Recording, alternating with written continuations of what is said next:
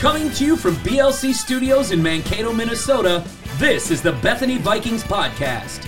Hosted by Brock Aker, Jake Anderson, and Gabe Stace. It's time to go inside Bethany Athletics.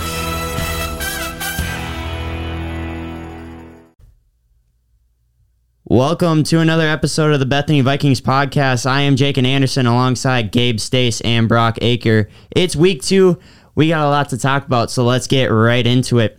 Let's start with recapping the awards for the week, and we'll start with none other than Hannah Geisfeld, who was named UMAC Player of the Week on February 7th for the 8th time just this season, and was also named to the D3 Hoops Team of the Week for the 4th time this season. Brock, we'll start with you. Hannah Geisfeld, I mean, we've been talking about her pretty much all year. What makes her so special? She has a large arsenal of different moves on display each and every game. She can go left, she can go right, she can hook, fake, spin, everything in between. She's got a jump shot too, with the elbow. She's been pretty locked down with the jump shot as well, and she can pass. She can do anything. That's pretty simple. Her drop step move has looked like her go-to move recently. She's making it look more and more easy every time out, it seems like. It's like you look up in the middle of the fourth quarter, she's got 30, and that's just the norm now. I mean, you talk about the norm. She's averaging 37 points over those 2 games from last week, 14 rebounds a game as well, 2 assists on 71% shooting. I mean, if somebody were to do that in one singular game, that's like a great game. That's what she's doing basically on a weekly basis right now. She's been so dominant this year, leading the nation in total points per game, made field goals, made free throws attempted, second in rebounds. I mean, she's just been doing it all for this Vikings team. And that's what they've come accustomed to. They expect that from her, and fans expect that from her. It doesn't really matter what defense they throw at her. She still gets the job done. And you look at we had a little bit of a sloppy play this past weekend. We'll get to that here in just a second, but we need all of that with the injuries that we've gotten. If we're going to beat Northwestern, we're going to need Hannah Geisfeld to play at this high of a level. All right, we'll look now at the track and field area of things, as we had a couple of conference award winners there. We'll start with Stephanie Whitbrod, UMAC Track Athlete of the Week, her first career honor with that. So we go from somebody who's basically winning it week to week to somebody who just won it for the first time in her career. She placed 6th in the 60-meter hurdles with a UMAC best time of 9.98 seconds. Added in a second place in the 4x4 high jump and was 4th in weight throw, all of those being career best marks. And currently in conference, much like Hannah Geisfeld, she sits atop of the conference in long jump and triple jump, 2nd in shot put, and 3rd in weight throw and high jump, just all over the top of the UMAC standings for Stephanie Whitbrod, a freshman from Wyoming. And think of what that can do for the track and field program as a whole. Jake, and I'm sure you can speak to this, but what does that do for your program moving forward? Well, you see the amount of events that she's been thrown into, and she just this past weekend, we'll get to this later too, added more to what she was able to do. Coach Dunn, I know, has talked about throwing her as a meaning that she does multiple events within a meet and gets scored for those events. Being atop of the conference in jumps is big. Not only being able to do jumps, but then you throw in things like 60-meter hurdles, being the top of the conference in that, being in shot put, being towards the top of the conference in that, and just being overall just in the athlete that she is. It's huge for this women's team who is looking to try to get their first conference team championship in program history. So she's been absolutely huge and dynamite and a big piece of this team for sure. You add her in what she's able to do to Kayla Tobin, who has been kind of the distance guru, and those two are going to eat up a lot of points for that women's track team when we get to conference. Now, we'll go from the women's track side of things to the men's track side of things, and Jake Marzinski got his 3rd career UMAC Track Athlete of the Week. He won both long jump and triple jump in his first meet out of COVID protocols. It was the first time he had competed since December 4th. And just came out and took the world by storm, essentially reset the school record for triple jump with a jump of 14.18 meters or 46 feet and 6 1/4 inches. Currently ranked nationally as well in triple jump. Was sitting 20th going into this weekend. Wasn't able to improve on that, but still sitting nationally. They take the top 20 athletes as well. So definitely looking at him possibly getting an invite to Natties. We'll see as the season kind of goes on. But Jake Marzinski getting his 3rd career UMAC Track Athlete of the Week. And is that nationally? Is that Division III or everything? Division III, yep. I actually saw him after the basketball game. Didn't have a chance to look at the track and field results yet. But he came in. I asked him how it went, and he's so humble. Didn't mention the record, but then I asked about it. He's like, and yeah, I did set the school record for the triple jump. I'm like, attaboy, Jake. Same old Jake. He is a guy, too, that he doesn't want as much of the spotlight. He's going to sit there and focus on, all right, I need to do what I need to do, and I don't care what else is going on around me. I'm just going to stay within myself. Whereas a lot of jumpers, you'll see them doing, like, claps and get people to kind of slow clap with them, or, just get really fired up. Jake, he'll jump, he'll dust himself off out of the sand, and then he'll walk back and just, start focusing on his next jump. So it's always funny because he's one of the last jumpers, and a lot of those really good jumpers that are jumping, 13.5 meters on up, they want the claps and they want the crowd getting into it. But then you can always tell it's Jake because it'll go from all that clapping to just dead silence. And you'll just be like, all right, well, yep, Jake's running. Okay. And he flew really far, and I can't even comprehend how he did that. But it's just kind of interesting to watch him tick and how he's able to get himself to compete and get himself to stay in a zone where he's just kind of in his own world and things like that. So now we'll move to some school records that were actually set this past weekend. We'll start with track as Kayla Tobin at the SDSU meet on Friday, February 11th, set the women's indoor 5K record at 19 minutes, 10 seconds, .41, breaking that by 2 seconds. And let me tell you, she left it to the last 150 meters. I was there watching that meet, and the way she went out really aggressive, was 16 seconds below, or 16 seconds faster than what Coach Dunn had put her at. And then, hit the middle of the race, and it's like, okay, now it's kind of catching up to her and stuff. Legs were getting tired. And then you just saw it in her face, it clicked, I am really close to getting this. Really close to getting it. Pushed herself all the way around the track, and she said as she was coming in, she saw me jumping. I had a bright red shirt on and whatnot. I'm like, let's go, yelling and stuff. She's like, okay, I guess it's time to go. Ends up breaking it by 2 seconds, and it was such a fun experience to be there too. The SDSU track was a little different because it was a 300-meter track as opposed to a 200-meter track, so it simulated more of kind of like an outdoor race. For outdoor, we will race on 400-meter tracks as opposed to 200, which is seen more in indoors, but still a lot of fun experience. We had myself, Kayla, and then Jordan Merwin go and compete at that meet, looking at going back there next week. For people that don't know, like me, how long is a 5K race? 5K race, that's 3.13 miles. So at that track, it was 16 and 2/3 laps.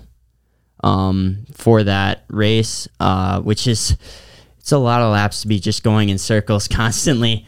For me, I did the 3K there, and that was 10 laps. So you're just kind of constantly running in circles. But the nice thing was there was I think 26 people in our heats or something like that, which is insane for an indoor track meet. I think the most I've ever seen in an indoor track meet was 20.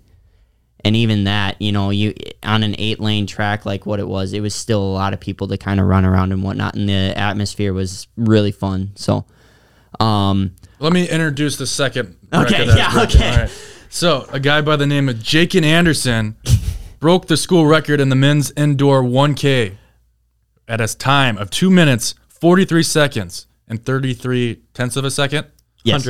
Hundredths. Close enough. Hey, I broke it by a tenth. That was fun. I ran that. So this weekend I did 3K mile 1K. The 1K was the last event I did, so my legs were gassed, but still able to break that, which was really cool.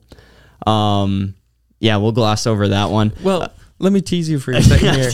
You're 27 seconds away from an American record, and I know this because Waseca grad, my alma mater, recently just set the record this past weekend at 2 minutes 16 seconds, something like that.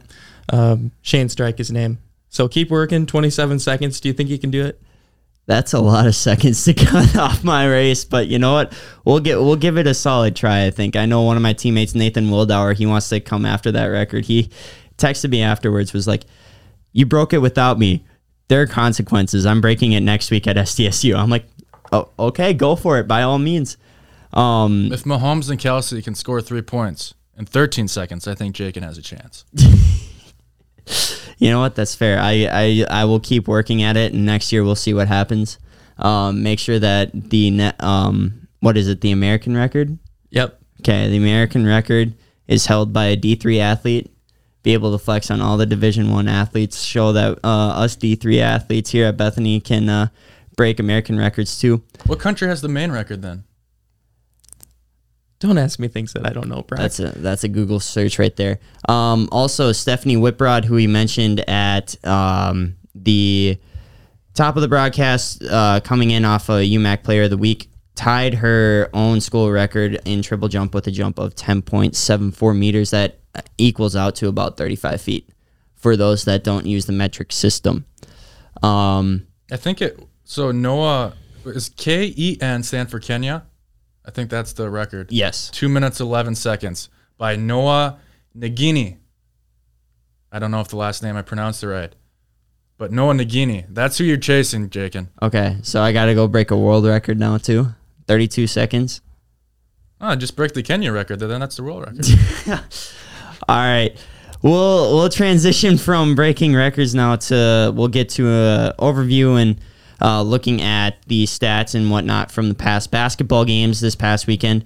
Both the men's and women's team were at home against Crown and Morris. We'll start on the men's side. For the men's team, it was two games that were back and forth in the first half, and then they ran away in the second half. We'll start with the Crown game. That game was huge coming into it. Both teams vying for that second seed. Crown had came in off the weekend previous of beating Northwestern, and then they came and kind of laid an egg in the second half against Bethany. Yeah, the thing for me, obviously the storyline, Brian Smith was phenomenal that game. 1 rebound shy of a triple-double, 29 points, 11 assists, 9 rebounds. He's been really, really good, really steady for a long time for this team. Just huge performance. Yeah, he mistimed a jump. What would have got him his 10th rebound. I remember calling with 3 minutes. I'm like, oh, he's got the triple. Oh, he just timed it. Yeah, very special. Hunter Nielsen also got a career-high 30 points. So two players getting their career high in the same game. That does not happen too often. And then I just think our depth was showing a little bit more. Going in between the two games, I think Drew Sagadol, he came in off the bench. I haven't seen him play much this year, but I like what he does on both ends. He's scrappy, gets on the offensive glass. He can play some defense and score. Ryan Samuelson's been good off the bench. I know that was the second game. But I just, throughout this weekend, I just like our depth. I like how Coach Garvin in the second half feels like he knows what he's doing, like what lineups, because it's been working. Whatever Garvin's halftime message is, that should be the message all year, because he really got him going in the second half of both games. We've seen the depth that this basketball team has for the men's side. I mean, it feels like they can play about 9, 10, 11 guys. What does that depth do, especially going down in the postseason for a team? Well, I would say this quick, that we foul a lot. Every game I announce, I feel like we have 2 or 3 fouls. So having that depth where you can set a Jared Milinkovic for a couple extra minutes because you feel like a Drew Sagadol or a Sharma can fill in just enough so you don't have to worry about him fouling out. I think the depth really helps with that in the postseason as well. Yeah, that's a good point. And they're not losing much when they bring in those bench guys. They're playing so well as a team. The way that Garvin has them going, I've been super impressed with the job that he's done this year. They're just, right now, they're clicking on all cylinders. And it's good to see, too, after the start to the season we had. I mean, close loss to Northland, close loss to North Central, close loss to Northwestern. It just felt like this was going to be season of close. Like they were almost there, just couldn't put it together. But now it feels like they've just got their full steam ahead heading in towards the conference tournament, which is fantastic to see. All right, now transitioning to Saturday for Bethany's men's team. They played Minnesota Morris, and it was, again, a very close game in that first half, back and forth. We're trailing by 2 points, and then in the second half, we saw their defense take over, holding Morris to 29 points, and the offense just kept their foot on the gas pedal, winning by a score of 98-80. What are some takeaways you guys had for that game? well, what was it, like 61 points in that second half? Obviously, Jared Milinkovic got going big time. Started to knock down some threes. It was really 10 minutes through the second half when they got going too. It was a 1-point game with 10 minutes left, and then to win by almost 20, really impressive. Yes, they outscored them 49-29 in the second half. Jared Milinkovic was huge. We talked to him here soon on the podcast about him calling his own number. And on senior day, starting that second half, he only had 6 points in the first half. He called his number, and he delivered those three-pointers. But I think that and one at the second half really got the crowd back into this game. And Brian Smith hit an alley-oop to Hunter Nielsen. That might have been in the first half, but I think that's going to be the UMAC play of the game. So watch out for that on all your Twitter and social media, because that was a heck of a play. When we had Justin Schrumpf and Hunter Nielsen on last week, they both talked about how their defense is their limit. Like as good as they can play defense, that is as good as the team can be. And it really felt like that second half, both second halves against Crown and Morris, it felt like they were starting to find their defensive identity and holding both teams under 30 points in the second half for both those games. Yeah, they gave up 36 points in the second half to Crown, 29 in the second half to Morris. But we talk about on the broadcast all the time that their best offense is their fast break, and you can't fast break off made baskets. So they got to get the stops. And then when you have Brian Smith, who's maybe the best facilitator in the whole conference, Kyrie Mayfield when he's healthy, Jared Milinkovic is good at passing the ball. The Vikings have 3 players in the top 6 in assists in the UMAC. So the ball movement is crazy, and to be able in the fast break, they don't hesitate. They make the right passes. They get to the rim, or you can kick it out deep to Schrupp or Samuelson. The defense leads to fast break. It's that simple. Yeah, Garvin has really challenged them at halftime. I know the last couple of games, getting into them about getting up on the ball, contesting shots, staying in their faces. And what that's led to is fast break points against Morris. They held a 22-5 point advantage in that category.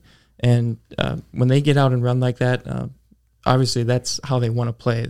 That's where their identity lies. The men's team will have a couple of big matchups coming up this weekend. We'll get to those in just a little bit here in the podcast. Let's transition to the women's side of things, and we'll start with that game on Friday against Crown. Really, like looking at it on paper, and you guys were both there, those second and third quarters, it just seemed like Crown was just going to find a way to stay in it at all costs. 15-point game after the first quarter, it seemed like, all right, Bethany, just cakewalk. They're just going to run away with it. Everything is going to be over. And then Crown outscored them 25-18 in the second quarter, kind of clawed into it, made it a one single-digit game, and then it was 25-23 in the third. What were kind of like the momentum swings and changes in that game? Dominic Urbina, she has handles like Kyrie Irving. It's kind of fun to watch her. And she started to knock down some shots in the first quarter. She was pretty cold. Mackenzie Latsky was pretty good as well. And then Amy Martias for them. She drew 2 charges on Hannah Geisfeld that really got Crown into this game and get some momentum and kind of giving the Vikings offense to steal. And then you talk about sometimes we just turn the ball over a little too much on offense. And that just, when you do that, it gives Crown some motivation. Like, all right, we can play with these guys if they keep giving us the ball. Yeah, through most of that game, Bethany really struggled to get stops. And then they finally got some going in the fourth quarter, and that's when Ashley Schindel, she made, I think it was 4 threes in that quarter, really got going. Both Geisfeld and Schindel, 30-plus point games. And Coach Jones talked about it in his post-game interview. He said most of the time it's been our defense that's really carried us. Tonight, that Friday night, it was our offense. So interesting to hear from him, his take on that. And it's interesting to know, too, the past couple of games we had seen Schindel starting and in that starting rotation, starting lineup. She came off the bench, had 33 minutes, along with those 31 points, 9 3-pointers, setting the school record for most 3-pointers made in a game. The previous record was 7. So it wasn't that she just beat it by 1, she beat it by 2. But I mean, it seemed like anything she looked at, she was hitting that night.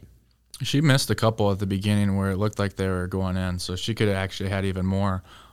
She hit that 9th 3-pointer with like 30 seconds to go. I'm like, oh, is she going to shoot? And she did, and she drained it to extend it to 9. But yeah, she's just a good shooter, and when she has her confidence up, there's not a lot of better shooters in the conference than Ashley Schindel. One final note on that Crown game, lots of turnovers, but they did set a single game school record for field goal percentage of that game, 59.7%. Previous record was at 58%.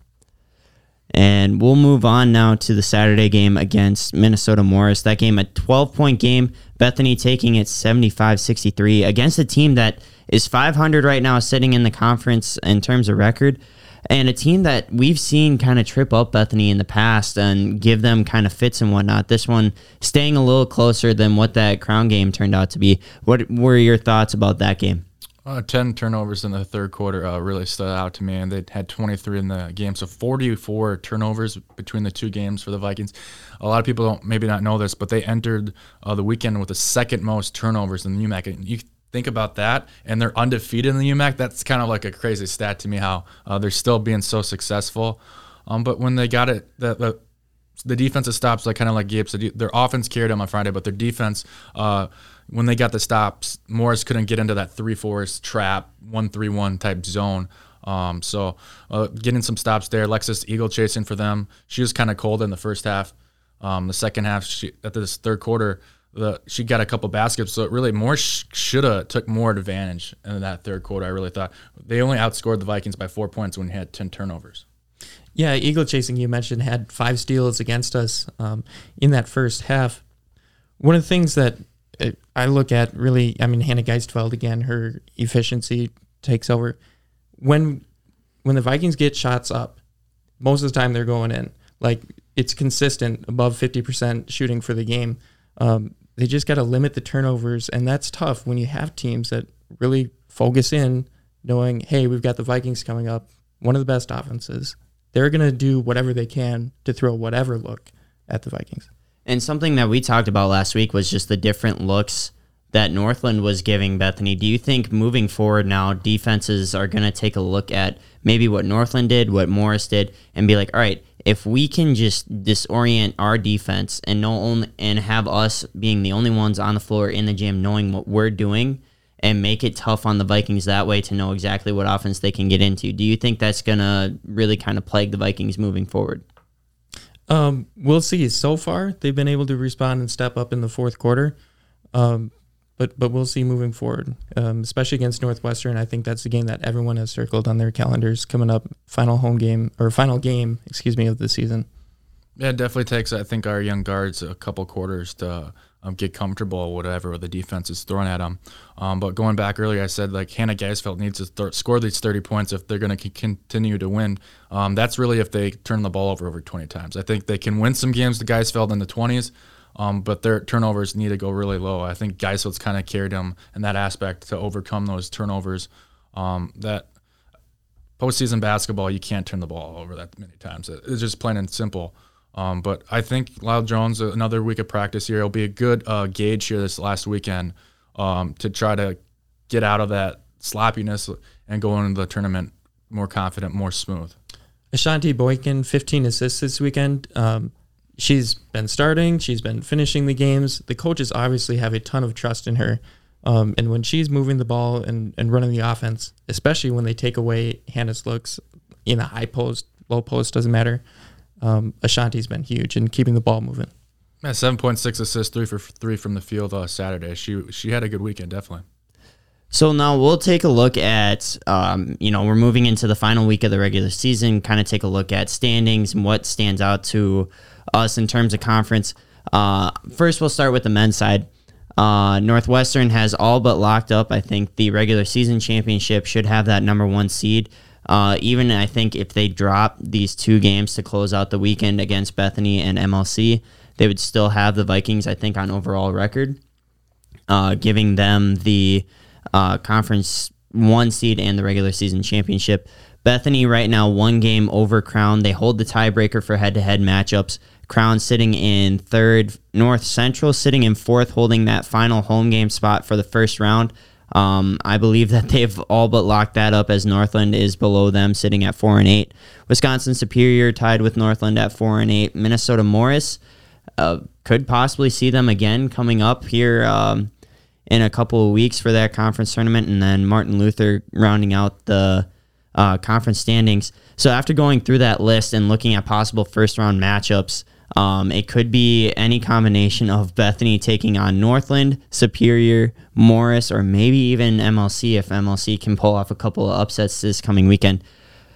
Who do you look at for the Vikings in that first round and say, all right, this is a team definitely do not want to see? I don't know if I'd say that about any of the teams you mentioned, but the team I'd be most worried about is Morris, just because they've beaten the Crown this year. Obviously, through the first 30 minutes, they played us even. It's a team that can come out, they can get hot, they're big, physical, can take away some of the things you want to do offensively. So they're kind of a wild card. They've been hit or miss this season, but if they're on, they've shown to be really, really good. I guess I can agree with that, but the Vikings are so much more talented than those teams that I don't really think it matters who they play. The only way they lose against either of those teams is if they beat themselves. All right, and then looking at the rest of the tournament now, those top 4 seeds of Northwestern, Bethany, Crown, and North Central, what sticks out to you about the Northwestern and North Central teams that we're going to face coming up here this weekend? We'll start with Northwestern.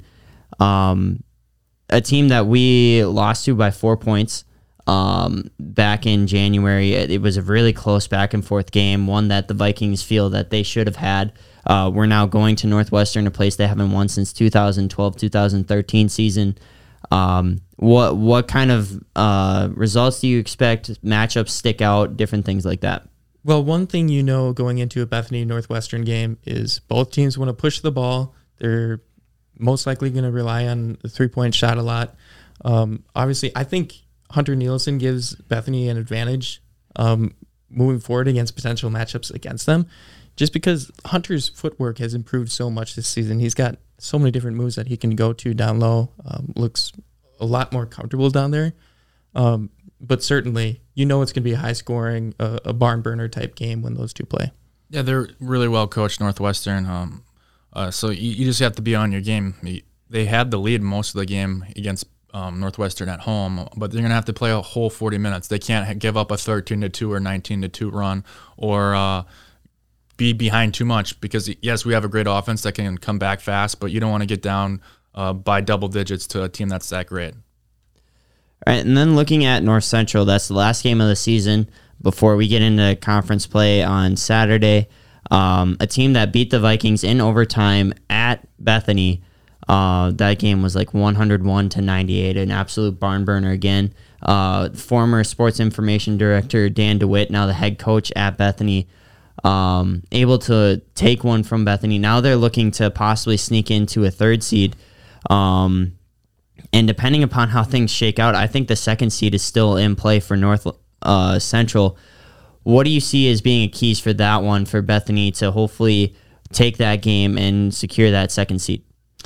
I think the way they've been playing the past, we're on a 7-game win streak now. The way they've been playing recently, if they do that, they're going to be successful. Brock mentioned it earlier. I think we're the more talented team.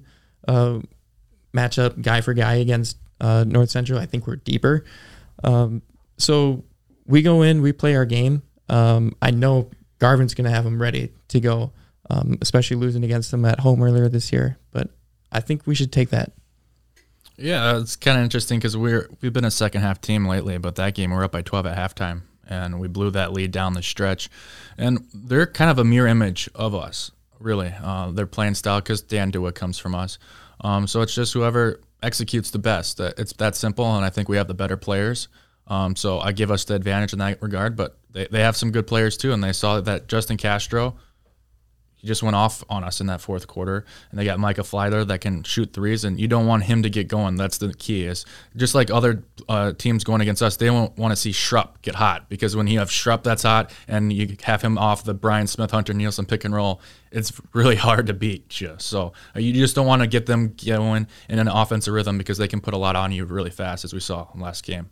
So you both kind of mentioned how Bethany's been playing as more of a second-half team the past couple of weeks here on this win streak, and it's really seemed to change because they would come out and just full bore, pedal to the metal, like we're just going, and then you'd see them kind of take it off in the second half, allow teams to kind of get back in, where now it's flipped and it's like, all right, takes them a while to get into it, defense kind of has to get adjusted and whatnot, and then that second half it's just, all right, yep, our defense, we're going to stop you, and then we're going to go score on the other end, and then we're going to keep doing the same thing. What do you think has changed from that first half of the season where they just kind of struggled in that second half till now? Yeah, I don't know exactly, but I know the guys are responding very well. You can feel it in the gym, especially with these 5 home games they just had. The guys are playing so well together. They believe in each other. They trust in what they're doing. And when they decide to really step up and guard, super dangerous team. Yeah, I think some of our shot selection lately has been a lot better too. Sometimes you'd be like, oh, Schrupp, you're shooting way too many deep threes like right away at the beginning of the shot clock. I think you like Schrupp taking those threes, but I think they're taking it more the shot clock down, looking for the best look rather than the first look, and then get in a transition. So I just think, like Gabe said, they're playing together more, and I think they're just in sync, and they're just performing on a 7-game win streak hot at the right time. All right, we'll transition now over to the women's side of things. Bethany, after this weekend, 12-0 in conference, the best start in program history. It's funny to say best start because we're this deep into the season, but have a chance at having their first undefeated conference season in program history with Northwestern hot on their tails at 11-1. That Friday night matchup, if there is a UMAC game of the week, that should be all over those games between both teams from Bethany and Northwestern. Let's preview that game first. That has the feelings that it's just going to be an absolute barn burner, and both teams are going to be going at it. Everything is still open for that 1 seed. We know who the 1 and 2 seeds are, and it's going to be between those 2 teams. What are some key matchups and just overall thoughts you guys have for that game? All right, I'll go first here. I think Ashley Schindel and Alexis Cloyd and Taryn Christensen, they've been shooting the ball well from 3, and I think they're going to have to knock down their threes and then to open up Hannah Geisfeld because they do that 2-3 zone. They do a pretty good job against Hannah. So if they can knock down their threes and take care of the basketball, I still think the Vikings, even with the Sarah Kotke injury, I think they're still the better team. But they're not going to win this game if they turn the ball over 20 times. I'll tell you that right now. Yeah, that's a good point. I think we have to emphasize moving off the ball a little bit, make the easy pass, really limit those turnovers, and then knock down those shots, because we know that Northwestern has had relative success against Geisfeld in the past, and that they're going to take her away if Cloyd and Christensen, Meyer can step up and make shots. Meyer has been playing fantastic basketball, by the way. She's got very bright future ahead, but they do that, they're going to have a good chance. I mean, we've talked about Meyer a bunch last week for the podcast, and just in the past couple of weeks on broadcasts and whatnot. The true freshman really stepping up, but then again, we talked about it. Ashley Schindel. She's been stepping up as well and has seen increased minutes with the Sarah Kotke injury. Aside from Hannah Geisfeld, obviously, who do you two think is going to be the kind of number 2 option going forward for this Vikings team? I think it's kind of tough, but I think that's good because we're deep. So I think that Meyer can keep driving to the paint, that Cloyd can knock down threes, and Schindel. So I think they're all different. And I think that's what makes the Vikings kind of special. 11-0. They don't have the same player. They all have different strengths and weaknesses. Lyle Jones has found that. He's preached to them their role, what he wants from them. And I think depending on the game, depending on the looks they get, they know what look to go get because of the good coaching and their skills. So I think the number 2 option, and it's not going to be the same every game. I think it's going to be different. Yeah, I agree with that. We've seen Alexis Cloyd go off, Meyer, obviously, Schindel. It seems like someone every game has stepped up, and I expect that to continue moving forward. We'll look at this. The last time that the Eagles and the Vikings played, Northwestern came out and dropped 27 in that first quarter, and then there was a play by Hannah Geisfeld where she was running towards the corner at the end of the first half, grabbed the ball, was falling to her knees, whipped it down the floor to Sarah Kotke at half court, and Cloyd knocked down a 3, and that really kind of gave the Vikings momentum going into the locker room. They were down 7, and then in just the second half, that defense really stepped up, held the Eagles to 21 points. while scoring 40, ended up being a 74-62 Vikings victory. Geisfeld had 31 and 21. It's going to be a big matchup, and it's going to be in enemy territory. You get the feeling that for both those games, it's going to be loud in there. The Eagles usually are pretty loud in their home gym, obviously. I think they have the highest attendance in UMAC this year. They average the highest attendance in the UMAC as well, so that's going to be a big one for Bethany to win.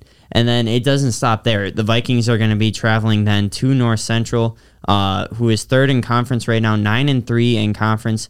Their only 3 losses this year have been in conference play. The Rams going into that game 20-3, depending upon their result on Friday night, moving into that Saturday game. Final game of the regular season for both those teams. What are going to be the keys going into that one? I think that's going to be an interesting game to see if we want to stay perfect in the UMAC if we beat Northwestern, because then we don't really have to play our players. And I know we have some nagging injuries.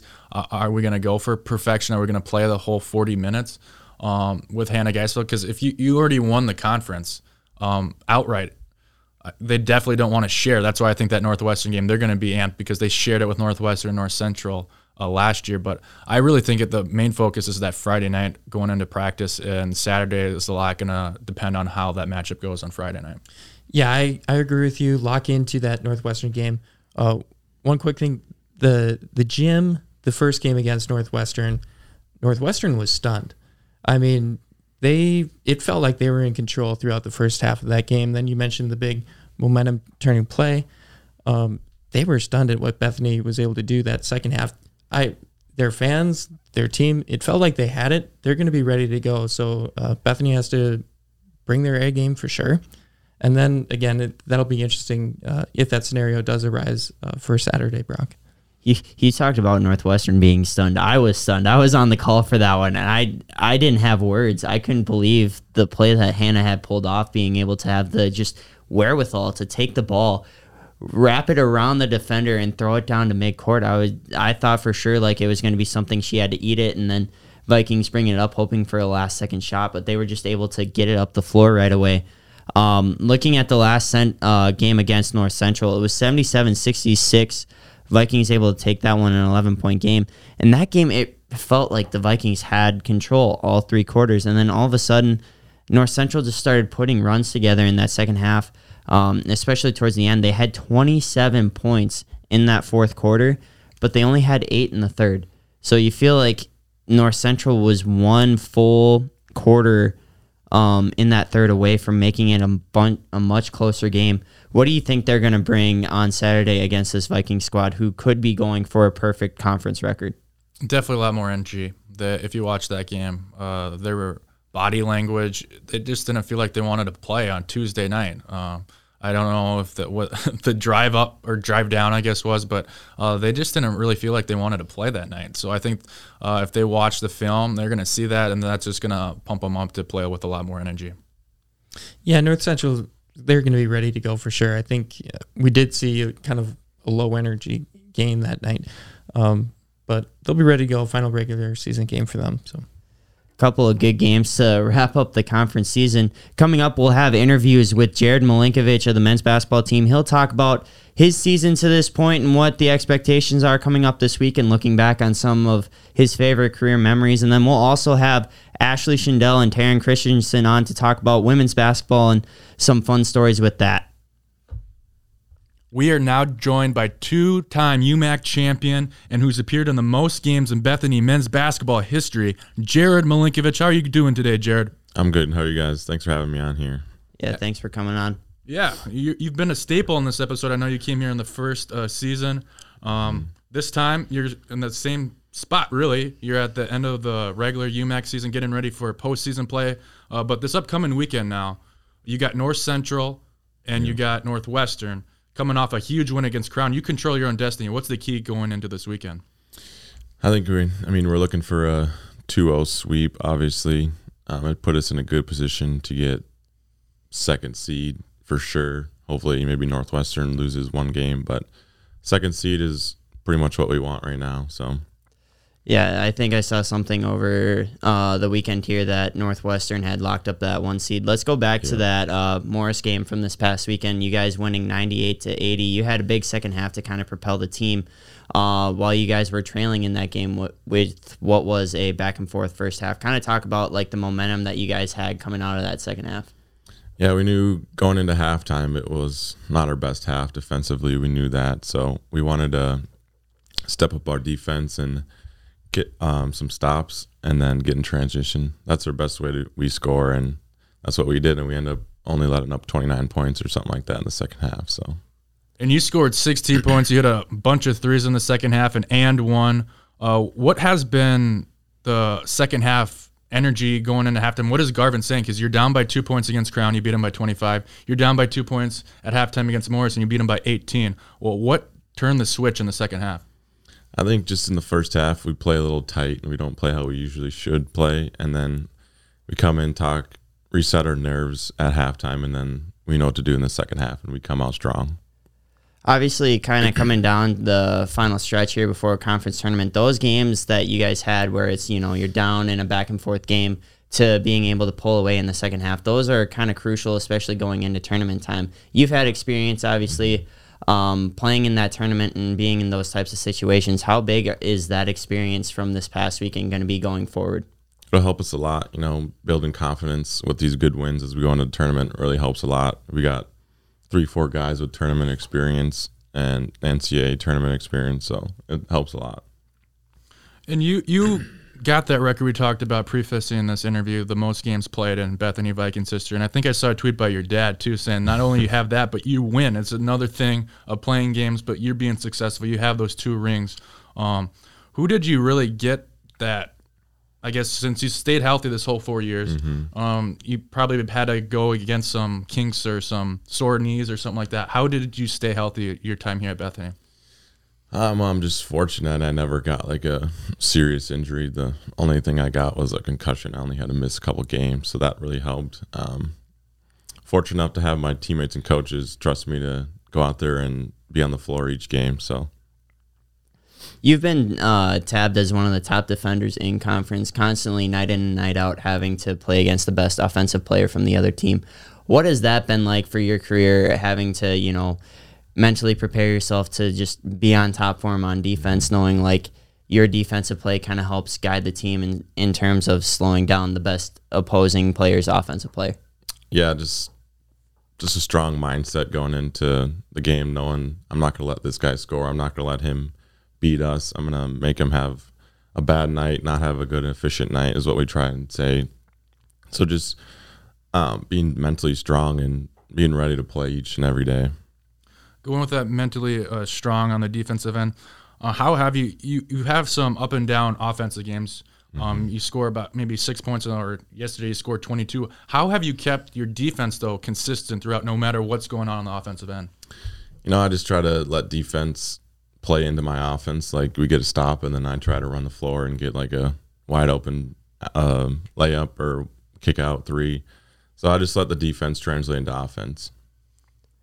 What's been kind of like a highlight of your career that you look back on and like, man, that was cool? Like, what's been one of those moments? I would have to say my freshman year, beating St. John, number like 4 or 5 ranked St. John's in the tournament. I mean, there was a poll on Twitter about before the game. It was, who's going to win the matchup, and it was like 99% St. John's, 1% Bethany Lutheran. So, and that was a really fun game too. Like it was back and forth. Like everyone's hitting threes. Like that was one of the craziest games I've been a part of, I think, in my career. Going back to that offensive end, I think if you were on a different team with maybe not Kyrie Mayfield, Brian Smith, Justin Strump, Hunter Nielsen, a lot of offensive people, your offensive numbers would be even higher. When do you pick and choose? Because like yesterday in the second half, you just took over. When do you feel like, okay, I have to step out on offense. I'm going to take a couple of shots instead of kind of being more passive?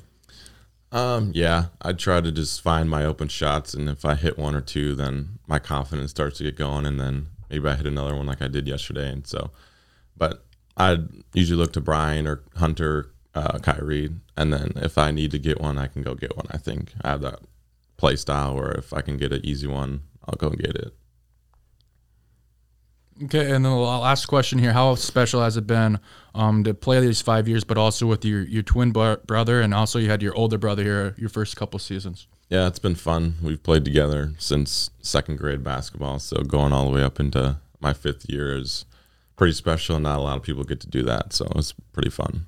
I know Brock said last question, but I do have one more too. Going into this weekend, you're playing two teams that you've lost by a total of 7 points against in Northwestern and North Central. Specifically, both of those games, like they felt like winnable games. You guys were in it to the very end, had double-digit leads in the first half. What's kind of the mindset going into this weekend now? And we'll start first with Northwestern.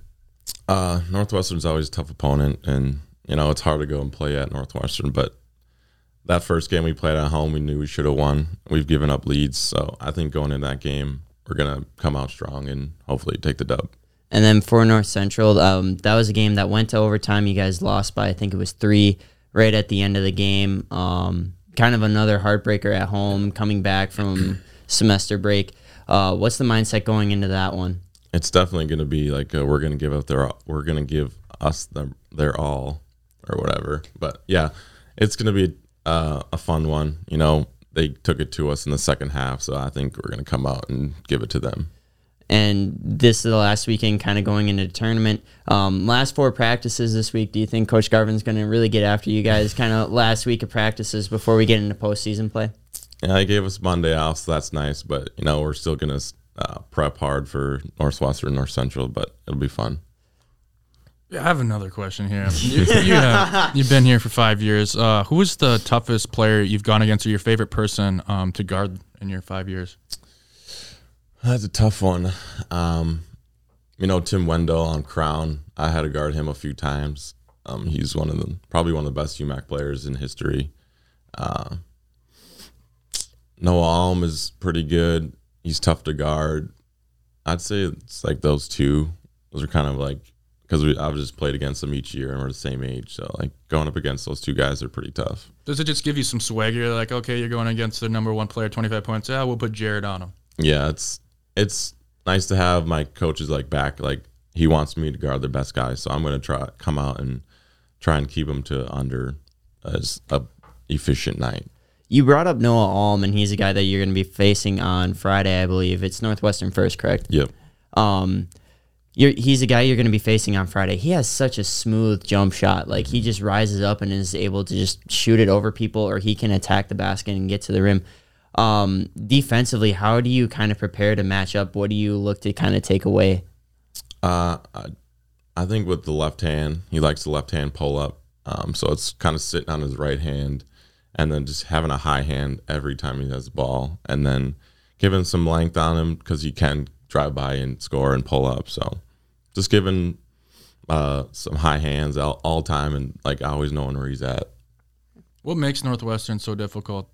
They're always at the top of the conference about every year. What makes them so difficult to beat? They're just a good, disciplined team. They got a good coach. They play good defense. Like, they pack the paint when you drive. So it's tough to get on offense, and then it's tough on defense because they're just a really solid team. And they have been solid all year, but it really feels like you guys kind of had their number here at home, hoping to obviously win that one. Let's look at North Central now. What are kind of like the keys you guys are looking at for North Central? They got their 2 guys, Filer and Castro. Castro really took it to us at home, so we're going to look to shut him down, and then always just know where Filer's at because he can shoot it from anywhere. And then going back to that Northwestern game, the last time it looks like you guys won at Northwestern was 2012, 2013. So it's been about 9 years since you guys have had a win. But going into that tournament, it really feels like it's going to be a 2-team race kind of between you and Northwestern. So do you feel like it's going to be a big game to get some good experience in there and hopefully come out with a win to say, hey, we can win here? Yeah, if we get a win in there, that just brings our confidence even higher for the tournament. So if they do get 1 seed and we end up going up there, we know we can win, so that'll be beneficial for us. Well, Jared, we appreciate you coming to join us here on a Super Bowl Sunday. We're talking. This podcast will come out on Tuesday the 15th, but we appreciate you making time here. Sweet. Thanks, guys, for having me. That's Jared Milinkovic. Up next is Taryn and Ashley Schindel with Gabe Stace. I'm Gabe Stace, joined here now with Ashley Schindel and Taryn Christensen of the women's basketball team. Thank you for joining the show. How does it feel to have won 10 straight games? To me, it feels amazing because last year we really didn't have a season due to COVID, like everybody knows. So it was nice to be able to have a lot of away games, actually, because I do enjoy being on the road with, like, pretty much my sisters, having fun in hotels, making memories. And for us to be, is it 12-0 in conference? Yeah. 12-0 in conference, and they said that was the first time for us this year. I really do feel like this year our team has really stepped up, and I am, like, proud of everybody on it. It's definitely been a different atmosphere, too, with having people out with injuries throughout the entire season. So it's nice to see some of those girls step up and do what they're supposed to do on the court, and it's nice to see them succeed, too. That's interesting. You mentioned road games. You've got 2 of them coming up after a long homestand, obviously. Have you been staying at a hotel most of the time this season? We didn't stay for the Crown or Morris games. I'm really not sure if we'll be staying overnight this weekend. I don't think we will. I don't think we will either. But it's just fun being on the road with them and making memories on the bus, because that's where most of the memories are made. Like, it's pretty much just sitting there on the bus for hours because you really don't have anything else to do except for talk to each other, really, and play games. I think my favorite road trip this year has been the Chicago tournament. It was nice because we were able to bond on the bus ride because it was just us. We didn't have the boys there, and we were all talking constantly, and then the windshield kind of made us... Yeah, that kind of made us... Tell me about that. So we were turning by a stoplight, and we turned a little too close, and the stoplight hit the window and shattered the outside, and they had to have like 30-some pieces of tapes to make sure that none of the glass would come in. Lost a hubcap. It was great. And I felt bad because he's never really drove in a big city before. He told our coaches that. So we were just like, oh, man. That sounds too funny to be true almost. How have you been able to maintain, I mean, it's been such a long season, especially it feels like it coming off of COVID. How have you been able to maintain a balance between academics, basketball, social life, those things? Coach always tells us in practice, you really won't have a socialized life if you want to accomplish big things. And I've just accepted that. I'm pretty sure everybody on the team has accepted that. But like I said, we all have each other. We all hang out constantly 24/7. There's little bickers up here now and then because we're always together, but like we move past those so quickly, and like there's hardly any drama on the team really to me, and it's just fun being around girls that you honestly want to be around like for a lifetime pretty much. Yeah, honestly, I think academically you just kind of have to take the time that you can during the day if you have any spare time and just kind of do your homework then, and then focus on basketball, and then once basketball is done, then we kind of get back into homework again after practices and stuff like that. So it's definitely a different time management thing. You recently had a school record 9 threes against Crown, a few of them coming in the fourth quarter, big to put that game away. Hand in your face, it didn't really matter. When you see a couple go in, do you just lock into his own? What's that feel like for you? After I see a couple go in, then my confidence just goes up, and once I'm feeling it, I'm just locked in and I just keep hitting a few. And honestly, the biggest thing for me is seeing the confidence in the people that are passing me the ball too. Like as soon as Hannah passes me the ball, and once it goes in and she looks at me and she's like, yep, you just got that, and it just gives me that extra boost that I need from my teammates on the floor. And it also comes from the coaches too. As soon as if I miss a few and then I keep shooting, they're like, you need to keep shooting, like it'll go in, and that just helps me with the confidence wise. Speaking of that, this is for both of you. When Hannah gets going and is able to get her touches inside, that has to be good news for you two, right? Like, how do you work off of Hannah, especially when she gets it in the high post? Her job is if she has a lane to go, she goes. Like, we all know that, like, she is an All-American for a reason, and we respect her for that, and she has worked very hard for that title.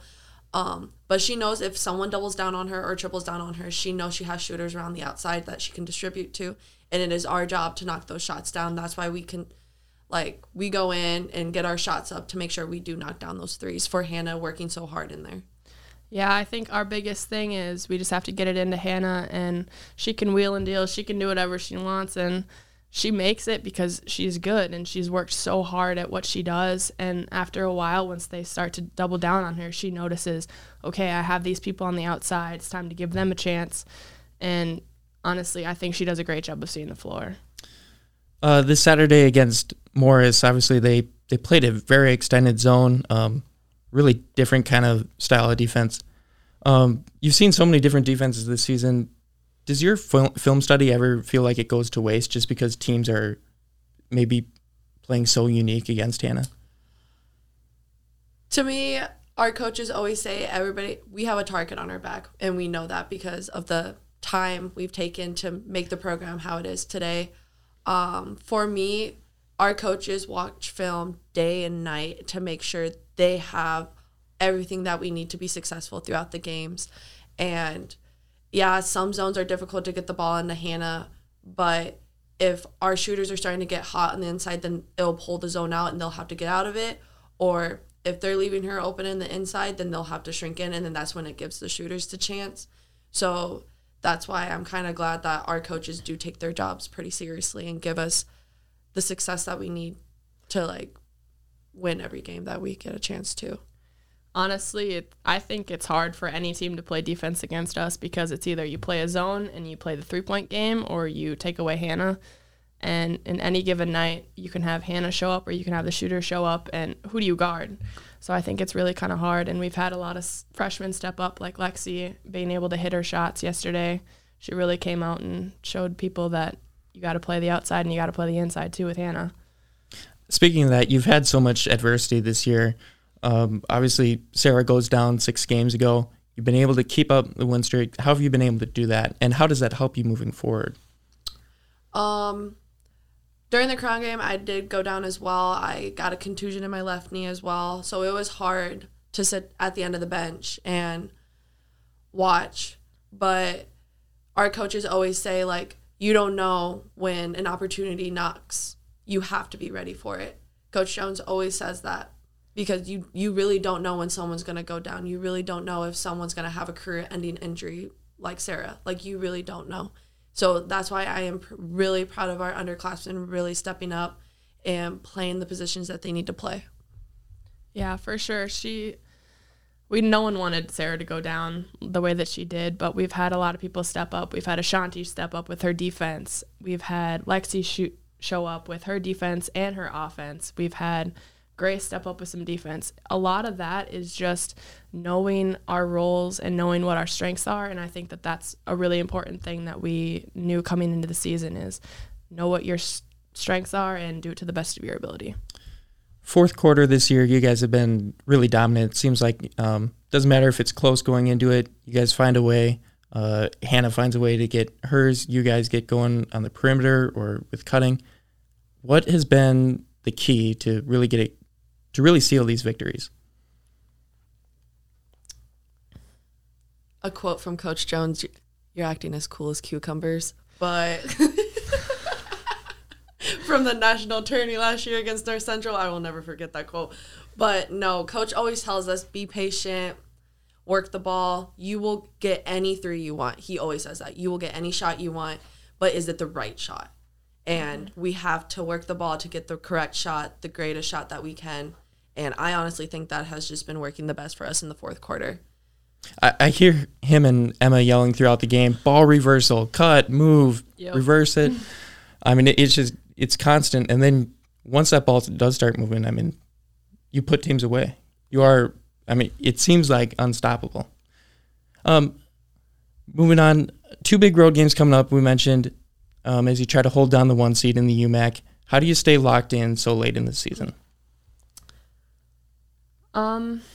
Honestly, I think the way that we stay locked in is every day before practice, Coach always comes in and he tells us, you have this many practices left and this is what we have to do to get where we want to go. And he always comes in and he's like, you guys want to go to the national tournament. I will find a way to get you there, but you have to buy in. I think that is the biggest thing for all of us. We have to buy in. We have to listen. We have to do exactly what they say because they know the game of basketball so well. And if we want to go somewhere as a team, we just have to do everything that we can and do it to the best of our abilities, and we will go far. Yeah, he does say that a lot. He always reminds us, you have this many practices left. You have this many chances left. Like, he always tells us that. And like I said, I am grateful that our coaches love their job and they love working with us every single day to make us better, but also make us better for like the community as well. And I am just grateful for our coaches and our coaching staff. I think a big thing too is we want to do this for the seniors, because last year they didn't really get a chance to go to the national tournament, and it kind of sucks because some of those seniors, they were done, and now we just want to make sure that we can get some of those seniors to that national tournament and get them as far as they can to finish their career on a good note.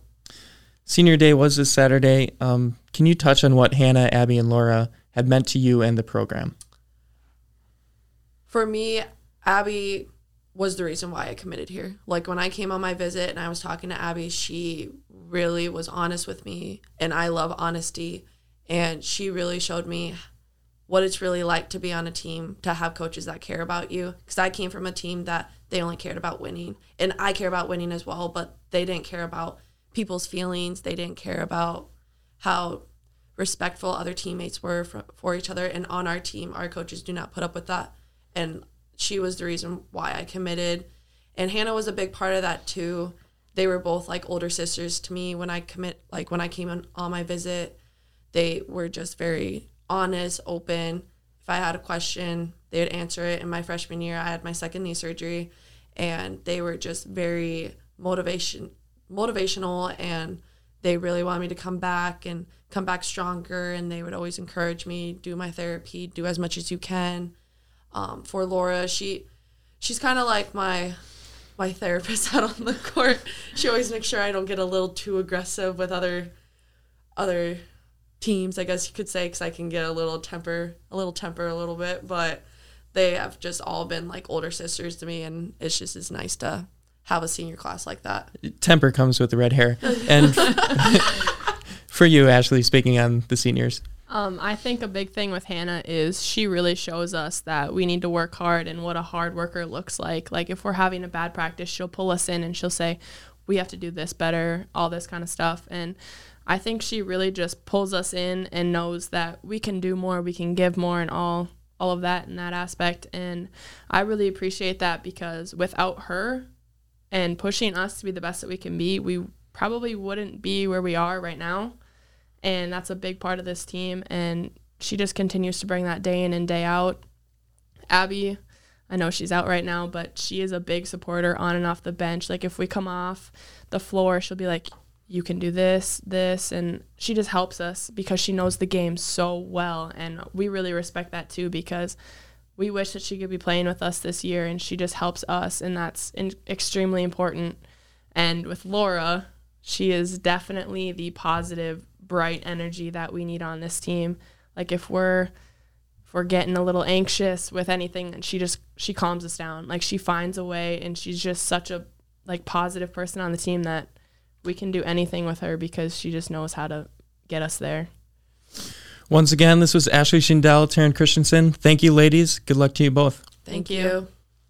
All right, so that was Jared Milinkovic and Ashley Schindel, Taryn Christensen. Final thoughts about what you guys heard from those interviews, and just overall what we've talked about so far in the broadcast or podcast. I liked hearing about Taryn Christensen and Ashley Schindel about the team and how their camaraderie really playing together. They like each other, actually. Not as it's bad, but like, it was interesting when Christian said in high school they didn't really like each other. They just cared about winning. But Bethany cares about each other and winning at the same time. So I think that's maybe why they work so well together, and they've built a dynasty. You're seeing that from both the men's and women's team right now. I feel like just watching them play, it's been huge. 10-game win streak, 7-game win streak. Hopefully they can keep it rolling this weekend. You really feel like it's a family affair when both those teams are on the floor. Just the amount. I mean, you see it all the time with Hannah Geisfeld running over to whoever made the big play. It's not just about Hannah. It's about the team. For men's basketball, it's whoever's on the floor, whoever makes the big play. Whole bench is up celebrating. Guys on the floor are high-fiving. It just feels like right now the momentum is purely on the side of the Vikings. Both teams are playing well. and they're both looking primed for a deep tournament run here come conference tournament time. And Jared Milinkovic talked about it was one of his favorite people to play against is Noah Alm. He'll get that Friday night. Definitely tune into that Friday night right after the women's game. Will be around 7 o'clock, 7:15. Milinkovic brothers have been huge, by the way, recently. I felt like for both of them, maybe a little bit of a down season through the first half of the year, but obviously Jared coming on strong last game, and Jacob Milinkovic, 12 points each of the last two games. Against Crown on Friday night, he was a plus 30 in the box score, led the team, and that's been pretty consistent for him. Jacob did pretty decent at the beginning of the season. He was that all-tournament team at the Carroll Classic, but then when we got more healthy and Justin Schrupp went in the starting lineup, his minutes went down and his production went a bit down. But 6 for 6 at the free throw line yesterday. I love my free throws, dude. It's the free points. It comes up big at the end. I like Jacob Milinkovic's defense a lot, and his free throw shooting. He's going to be on the floor at the end of the game because he's multifaceted in that regard.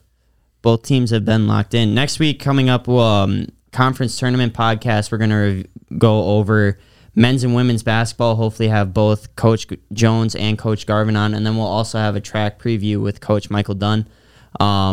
Final thoughts for this coming week: basketball, track, tennis. Anything you guys looking forward to? 2 words: beat Northwestern. I will concur with that sentiment, Brock. Pat Garvin, by the way, he's been asking me a couple of times, hey, you guys going to get this going again? When can I be on? So I'm excited for that. So are we planning an extra long episode just for Coach Garvin, as he probably has a lot that he wants to talk about, I'm sure. I'm sure all the coaches would love to just have an hour time slot to just talk and chit-chat about their respective teams and whatnot. We'll all take a turn with Garvin especially. Next week, we'll have all 3 coaches, the Garvin, Coach Lyle Jones, and then Coach Dunn for track and field to preview their conference tournaments. So come back again next week. Anything for you, Jake? And I know you're the host, I guess, in this episode. I guess. No, it's fun having teams that are really highly competitive, and there's just a lot to cover and unpack and talk about and whatnot. I mean, you look at everything that's going on right now, so thankful that I can be in here with you guys and talk about Bethany sports and whatnot. But I think that'll just about do it for this podcast. So for myself, you, Brock, and you, Gabe, we thank you for listening to the Bethany Vikings podcast, and tune in next week as we'll have UMAC conference tournament preview. But for now, so long.